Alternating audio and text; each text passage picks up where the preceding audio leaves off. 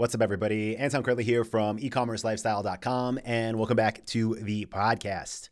If you are listening right now and you're in the process of building an e-commerce store, or you're thinking about doing it but looking for the best products to sell, ones where you can make $300 or more net profit per sale, I would highly encourage you to pause this episode, go to dropshipwebinar.com and register for a free training that I have coming up where I'm going to show you exactly how we build highly profitable semi-automated stores. Again, that is at dropshipwebinar.com, and I will link that up in this podcast description so you can go and check it out. Now, with that being said, one of the things that I do when I'm hosting these live trainings is take Q&A. So I let people ask me anything, and I do my best to answer all the questions.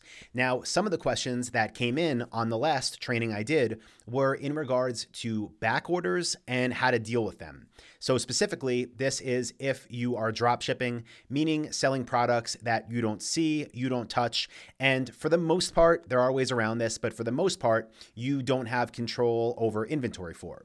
So for example, you sell for, let's just say 10 different brands on your store. You're an authorized retailer to sell those products. And one of the brands has 3 best-selling products, and you realize that those 3 products are now out of stock. What do? Right? So this starts before the back orders even happen, before somebody even buys, and you have to then reach out and tell them, oh, I'm sorry, this product is back ordered until enter date here, right? So a few things that I want you to do sooner rather than later, whether you're already up and running and drop shipping, or you're just getting into this and starting your first drop shipping store by using exactly what I teach you at dropshipwebinar.com. Now, the first thing you want to do when you notice that inventory is either low or non-existent, meaning zero for some of your best-selling products, the first thing you want to do is confirm the ETA for the next shipment with your supplier. So instead of just thinking, oh, I see there's only 10 units in stock of my best-selling product, hopefully they'll have more soon. They should have more soon. Instead of that, just reach out, send an email to your sales rep at that company and say, hi, sales rep name, I realized there's only 10 units left of product ABC. You know, this is one of our best sellers. I'm just curious how many more are coming in stock and when are they expected, right? You want to know that so what I'm about to take you through can make sense and so that you can take the right steps moving forward.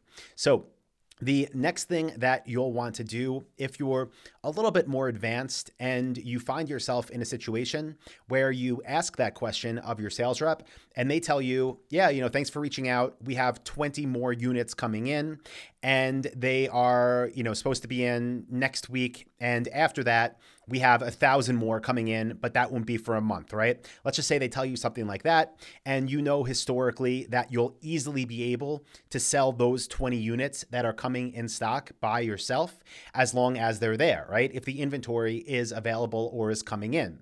So what can you do then? Well, what I do and what I would encourage you to do, again, if you're a little bit further along in your journey, is reach back out to your sales rep or respond to the email and just say, thanks for letting me know. We fully expect to sell that inventory that's coming in stock. What can we do to basically have our names on it, right? What can we do to either pre-purchase it or to reserve it? Now, depending on, and the reason you want to do that, by the way, is so that, your 3 competitors won't also be selling it and have inventory just disappear right away.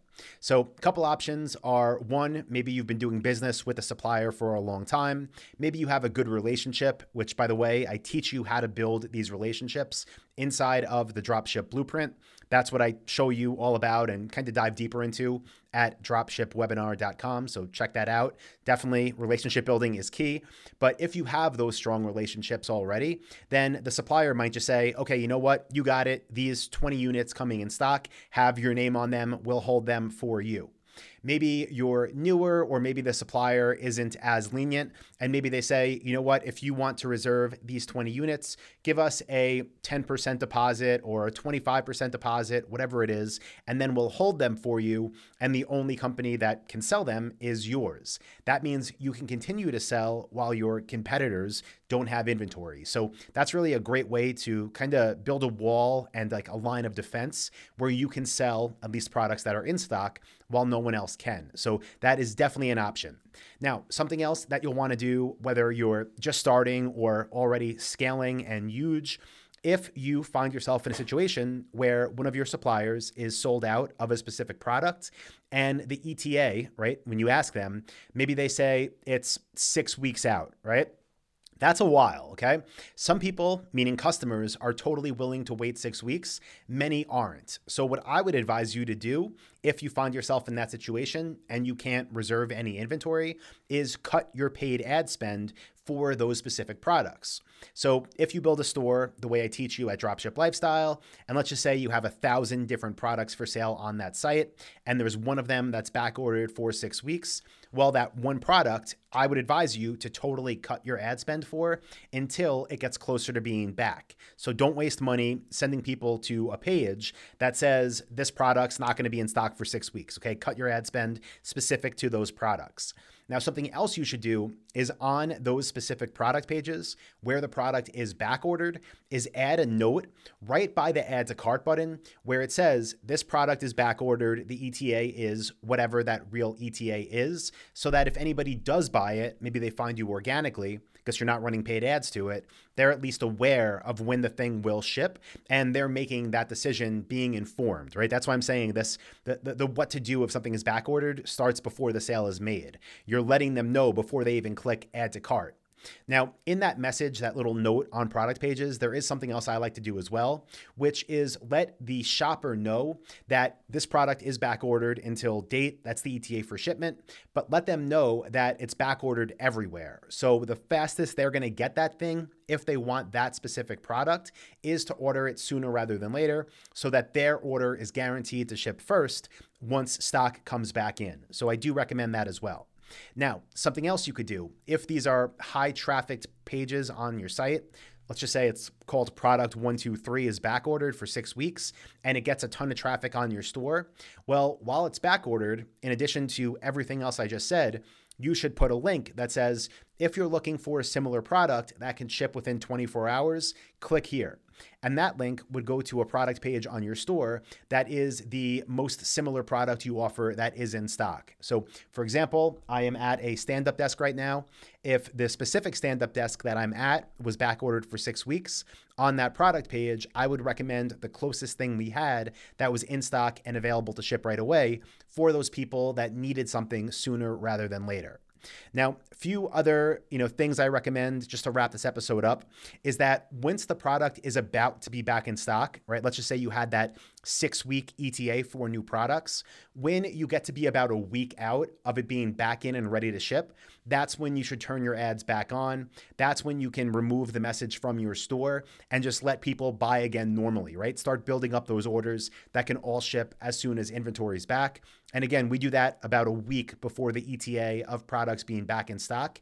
And finally, throughout this whole process, while something is back ordered, whoever buys when they buy from your store, they should see that message on your product page before they buy, letting them know that ETA.